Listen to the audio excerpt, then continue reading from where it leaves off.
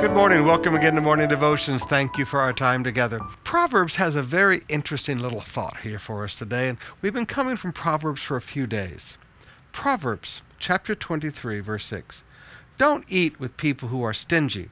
Don't desire their delicacies. They're always thinking about how much it costs. Eat and drink, they say, but they don't mean it.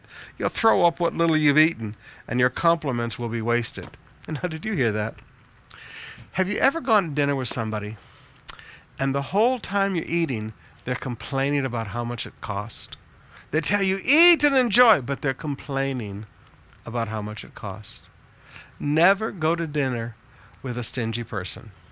Never go out for dinner with someone who says they want to pay, they want to treat you, they want to blow you out, but they're a stingy person. There are some people I just don't eat with. I like eating with generous people. Now I'm going to tell you a bad story, all right. Many years ago, back in 1980, when Sister Bev and I first came to be your pastors, I can remember we went out with these American missionaries, these Assemblies of God missionaries. And when the bill came, everybody's looking at their feet, and everybody's looking around, and everybody's acting awkward.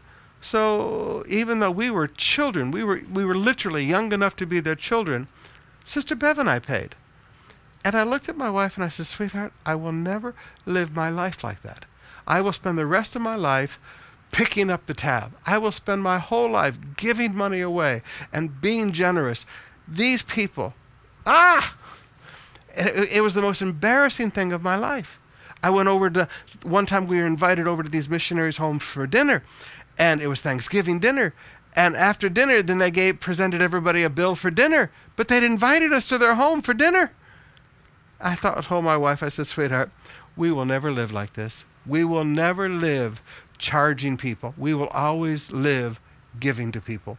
Now, brothers and sisters, if you eat with a stingy person, it's an embarrassment. I challenge you today, please, always be generous.